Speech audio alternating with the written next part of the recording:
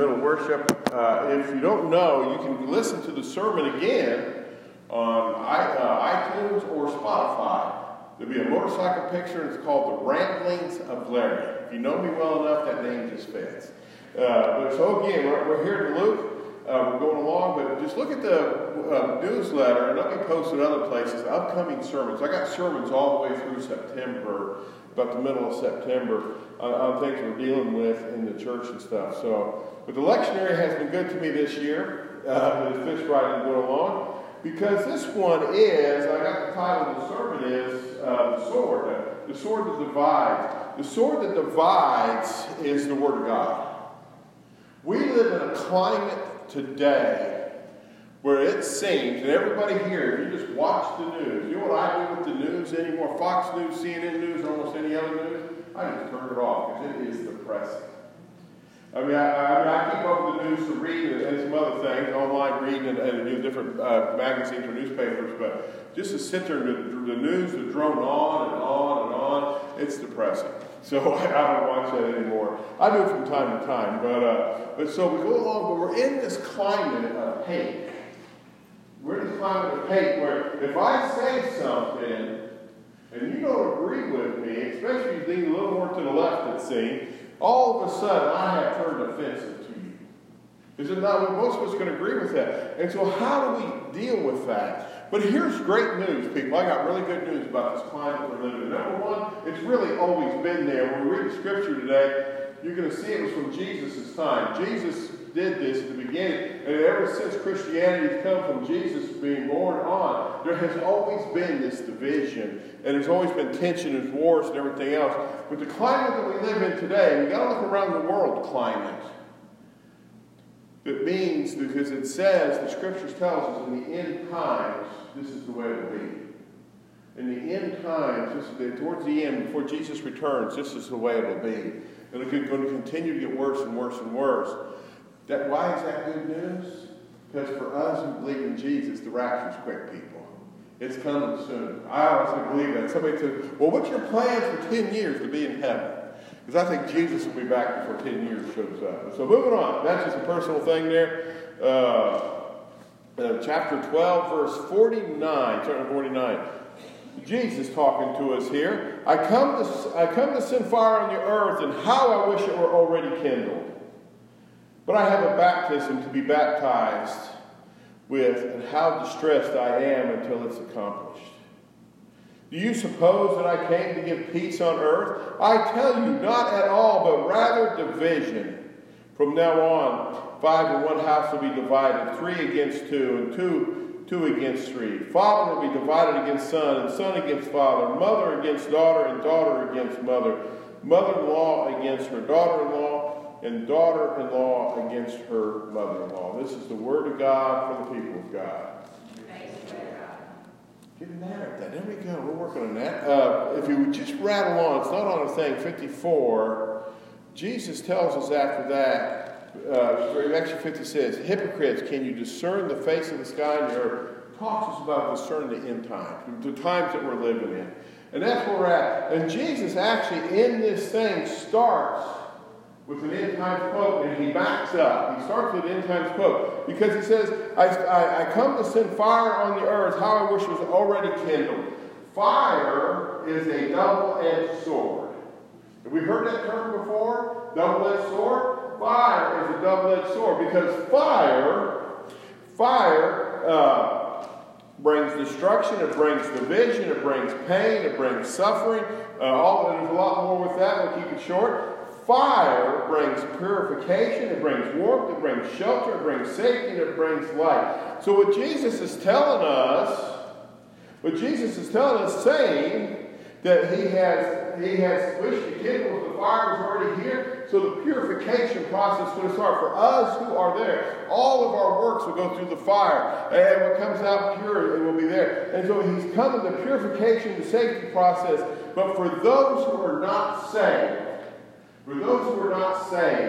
he's pain and suffering is about to come on the earth. Second Peter, I got my notes here. 2 Peter tells us that the world is reserved for fire. Back in Genesis, we heard the promise of the rainbow, is that the world will never be flooded again. Why? Because there's a day coming where the world will burn up. This world will burn up. And the Bible says that. And that fire, that burning up process of the world, everything in the world will be destroyed. And then we get to new heaven and new earth. The new heaven and new earth. We read that in the book of Revelation. So Jesus is talking about, man, I wish I was already kindled. Most like, this is the kind of the human side of Jesus. You got to go through a major surgery, and you're nervous and you're worried about, man, I wish it was already done. I wish I already been under the knife. I wish I was in the recovering process. You all know this feeling, right? Something major is coming up for the lawyer here, court date, for the defense. He just wish it was already over with, And that's what Jesus is saying. But Jesus, the next thing says, but I have been baptized. I have a baptism to be baptized with. Well, what baptism? People need baptized with John the Baptist? Baptism means to be immersed. Totally immersed. The baptism. What is the baptism that he has to be baptized with? Anybody? Your sin. Think about that. All of a sudden, the baptizing that Jesus had to be totally immersed in is the sin of this world, which includes you and me. Jesus is telling us that before, and he sits there and says, I'm totally distressed. We see where he's in the garden, and he was so distressed that actually blood started coming through his sweat pores. He's so distressed there. He says, I'm distressed until this is accomplished. This is the next thing that has to happen for salvation of the world, that I must die for you and for me. He was talking about you and me. He was talking about those people there too, but he talked about us. He talked about our future children and stuff. And then he comes back again. But Jesus had to be immersed in your sin and in my sin. Just gather that real quick concept. We come to church, it's always a happy day and everything else. And we think about it. Do we really think about that somebody had to die for us so we could live more life more fully? Somebody had to die for us. And that die was God himself in the form of Jesus. And so there's the baptism. He has to be baptized. He says, do you suppose that I come to bring peace? I tell you not at all, rather division. Jesus, since the beginning, has brought division. In fact, he warns us that the cost of discipleship will many times be division. In fact, in Luke chapter 12, verse 11 says, when they arrest you, what? Man, I want to be a Christian. I want to live a good life. I want to give a little money. I want to come to church. I want my prosperity gospel. Write all these nice things, and life is just easy. If that's the Christianity that you're looking for, you looked at the wrong place.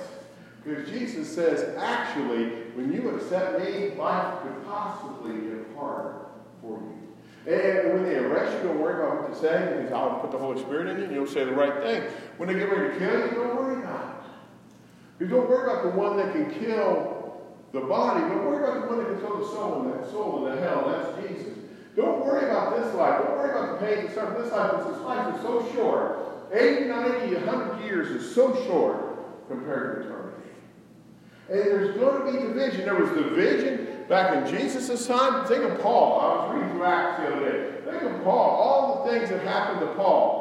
He was stoned and left for dead. He was beaten. He was all these things. He was fit eventually, because he preached the gospel of Jesus Christ, he was taken to Rome, where he would finally be beheaded for his faith. Think of the Crusades, 1200. Think of the Crusades. Look at the climate we are in today. There's a section of I don't hate to bring politics up, but you've got to bring them up a little bit occasionally. There is a party that blames the church for most of the problems in the country today. There's a party that brings most of the church, but sometimes it's both parties. They blame the church for a lot of this problem. Oh, those bigot people, those people over there, all this other stuff, because you don't agree how I agree. And Tammy, the United Tammy spoke. It's kind of funny, in the newsletter a week before, 2 weeks ago, in the newsletter, I actually read the newsletter, figure out how smart I really am, how smart Jessica really made me. And so I read the newsletter, run through it, and it has UMW in it. Oh, and Options Now is coming to be part of UMW. Man, I know somebody who works in the Options Now. My wife. So I call her and say, hey, do you all know you're coming to Lake Park? She says, yeah, I know that. That was been scheduled before we knew we were coming here. And I am the speaker. And so there we were. In the UMW, we had a great time. It was a great time. So the ladies that could meet the UMW, it was a great time. And so there we are. And Tammy, I said one way, I always say this one way. Tammy said another way that I really liked. What side are you on? Are you pro-life or are you pro-choice? Are you sexuality, the whole thing, pro-homosexual or pro-marriage for man and woman? How do you deal with that? And that's the divisions in our society today, is it not? Well, how do you answer that question? Well, number one, hatred brings up hatred. Those people want us to respond to hatred and justify their hatred. So how do we as Christians respond? And I'm not talking about if your life's being threatened, your family's life being threatened, your home's life being by all means, defend yourself any way you can. But you just deal with people in and out. And I deal with this quite a bit in the ministry, different places I go along. And Tammy said, she says it better than I say, and that's what's new there though, right? What side do you want? I'm not on the Republican side, I'm not on the Democrat side, I'm not an independent, I am on God's side. What does the Word of God say about it? The way I always said it is, Scripture is authoritative. This book here, the Holy Bible, is the inerrant Word of God, written by the Holy Spirit through man through several thousand years. It is true. It is true. All of it is true. When you find a mistake, and you will find a mistake in the Bible, it is not God's Word that is mistaken. Let me bring that clear. It is not God's Word that is mistaken. It is in the translation from Hebrew or Greek to English. It all works together. It all works together. I can justify, I have studied and studied, I can now justify from the Old Testament to the New Testament. And when there is a thing, man, those who don't add up. It is not the Word of God's fault, it's that you need to study more. And the Word of God is true. So I always say, my thing is, and I had to deal with this the other day on the sexual identity. I was at another church, a Methodist church, and boy, the Methodist church is there. You guys, some of you guys are just old, antiquated. You don't need to catch up with the times. You don't agree with all this, And so my thing was, I had my Bible with me.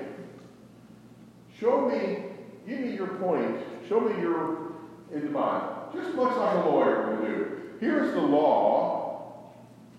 Show me how you They cannot. But did I do it offensively? No, I did it with respect. Tammy says it a little better. What side do you want? I'm on God's side.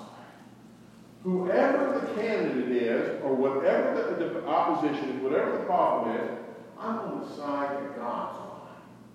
I'm not for a party, I'm on God's side. And that is the correct answer, I think, that we can get back. Either Scripture is the authority of my life, it's in Scripture, however Scripture says it, that's how I believe. Or I'm on the side of God. Who best fits God? And how would God deal with that situation? How would God deal with that situation?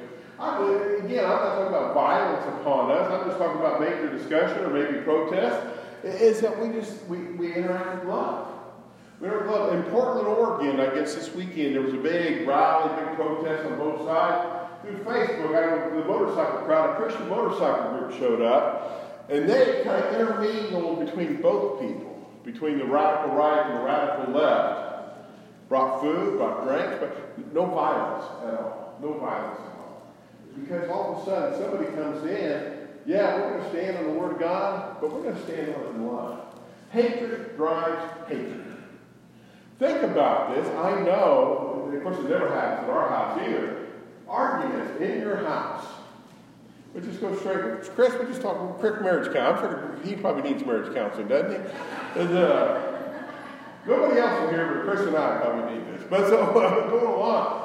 I was with this lady one time. We're at Morven, fairly doing the ministry. We're at Morven, and the neighbor across the street from us is also a church member. We do fish fries over there. We did a lot of stuff. The whole church kind of gathers there. Believe it or not, there was a time that Tammy and I were kind of tit for tat with each other. And she said, Larry, would you like that argument to end?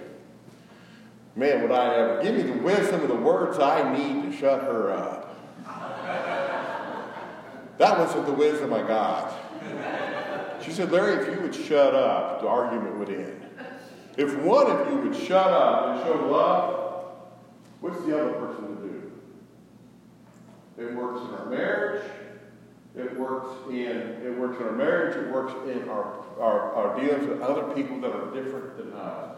Paul tells us in the First Thessalonians chapter 5, verse 21, test all things against the Word of God. Hey, I'm pro-life.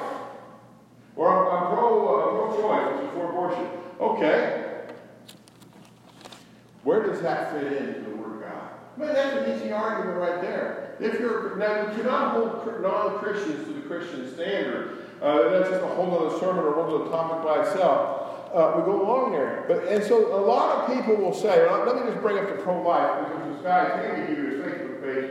He was a speaker at the banquet last year who was born because of a rape. He was born because of rape, and the mother gave him up for adoption.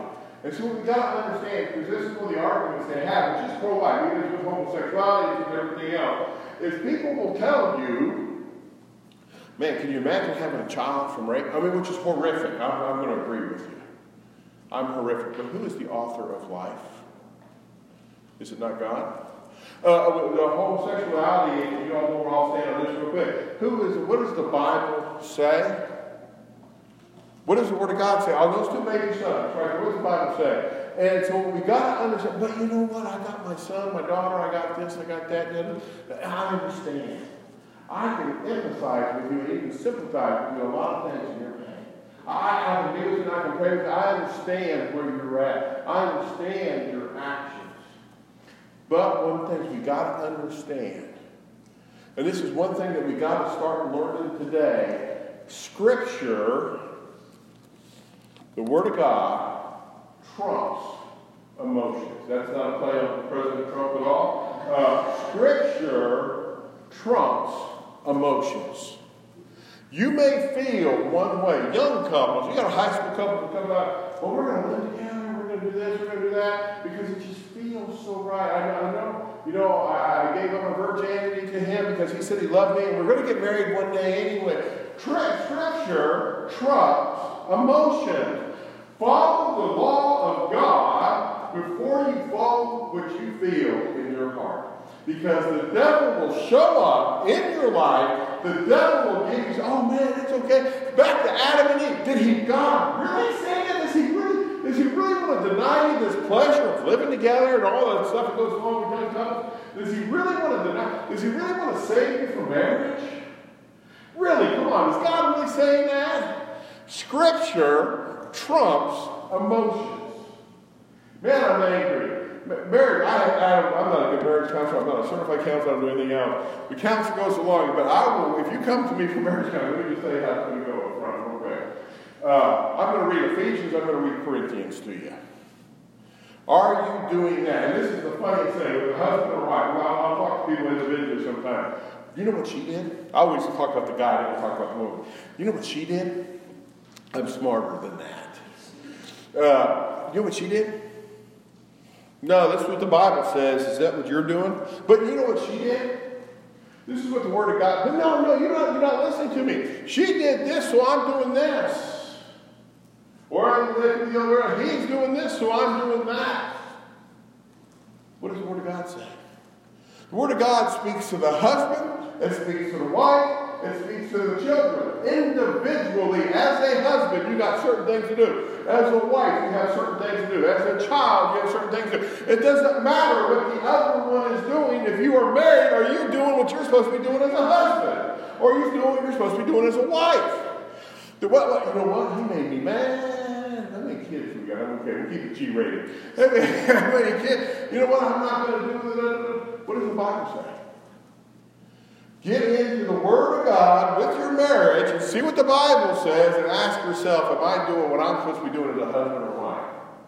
You know, Tammy and I just hate to admit this, we had marriage problems. We went to counseling one time. And it was because I get up early, she likes to sleep in. Anybody else like that? I don't drink coffee, she does. I am this excited waking up in the morning. And I don't need coffee, all right? I just don't need it. This is just the way I am. Most of the time, if you're with me, I will chat your ear off. Tammy and I had But so we're there in marriage counseling. This Chaplain Pitts guy is going along. And Tammy says he's up early. He's reading the Bible, doing whatever else. Why can't when he gets up, just flip the coffee pot on for me? No, I'm not drinking coffee. Some man wants coffee. And the chaplain says, well, Tammy, where does it say that in the Bible? And she flipped it open and said, well, it says right here, it says Hebrews. Guess what I do 99% of the time, unless I get excited and forget and head off out the house before she wakes up. Every morning I get up, I do my little thing, I make coffee. And when she gets up, she has coffee in a cup with creamer in it, except when she does her morning devotions. Chris, I'll teach you. But so, I was picking up Chris today. But so on that is, don't follow your emotion. Well, sometimes I'll be mad as whatever at Tandy. You know what I go to do in the morning? I make coffee. Because God has told me to be a servant to my wife. And my wife to be a servant to me. That's the way it's a servant relationship. Another analogy on that real quick. The other day, this is before I moved here, I was up at Tifton Harley-Davidson, and they had a lot of neat things. And there was a big show, big thing, and I know a lot of the dealers. I go up there enough. I used to go up there enough that I know all these people with the motorcycle safety class there and a couple other things. Well, when somebody's coming in for a test ride, somebody has to ride with them. Well, they trusted me enough, and they said, hey, Larry, these couple of people want to test ride. We're too busy. We know you. We trust you. Would you get on a bike and follow these people around? We have to about a 2-mile block you can go. Sure. Pick whatever bike you want to pick. Out here in the parking lot, pick. So I picked up a 2015 Road Glide. GPS, heated seat, heated grid, all the neat things. Man, nice bike. Cranked it up, rode around, and people followed me, rode back. And again, they never talked to the dealer. And when the store manager comes to me, what do you think, man, that's a nice bike. I'd like to have that bike. In the world we live in today, if I like it, it feels good to me, it should be mine, should it not? What stopped me from taking that bike and sitting behind there and saying, well, I feel it, this feels right, it feels comfortable. You got a tall boy seat on it, man, it's a nice bike. What stopped me from just hopping on that bike and riding home? Because I don't want to call Andy out in jail and say, hey, I stole a motorcycle, and they actually want it back. Because the Word of God says, do not steal. Don't worry about your emotion, Larry. The Word of God said, do not steal. And that seems like kind of crazy. Put that on a micro scale. Well, stealing, we know that's wrong. Well, what else is wrong? And so we got to learn. We got to learn that Scripture trumps our emotions. We got to learn Scripture trumps our emotions. And so on that is, dealing with people that are not like us, or don't think the same we do. How do we deal with them? That's the whole point of the services. We got to deal with them in love. We just got to deal with them. Now, I'm not talking about if there's violence involved, protect yourself by all means. I'm not one of those people, slap me on the cheek and you're going to get a 45 or something. I mean, I'm just not one of those people. But if you're going to verbally insult me or something, I can defend myself in Scripture. And so this is the way. Let me close with this.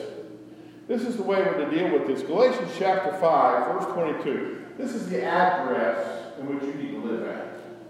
There's two addresses that need to live at. It's either Galatians chapter 5, verse 19, or Galatians chapter 5, verse 22.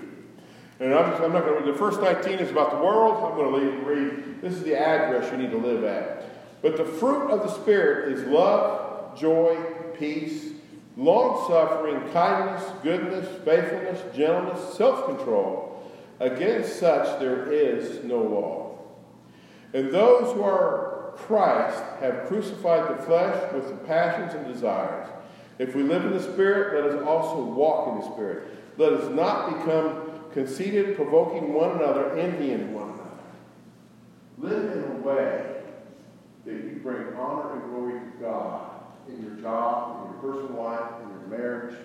Everywhere people see you, they see Christ. Eventually, some will come to Christ because of you. Let us pray. Dear Lord, Heavenly Father, Lord, as we come to this, Lord, teach us to be like you. And Lord, we ask you this in the name of the Father, Son, and the Holy Spirit. Amen. Please stand and join us in our closing song.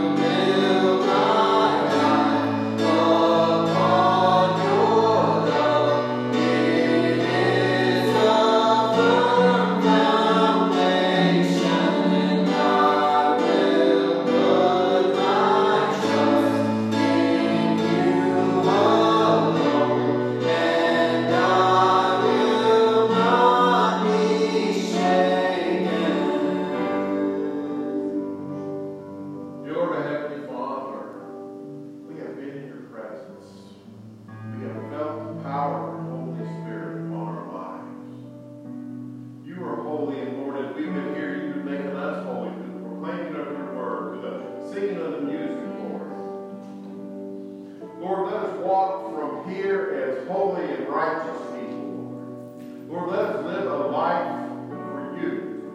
That every breath we take that breath for you, Lord. And Lord, that when we're out in the world, and we're out in a world where Satan can see us and all the other things going on, they know that that one belongs to Jesus.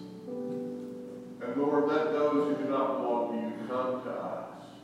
And Lord, we ask you this in the name of the Father, the Son, and the Holy Spirit with great excitement.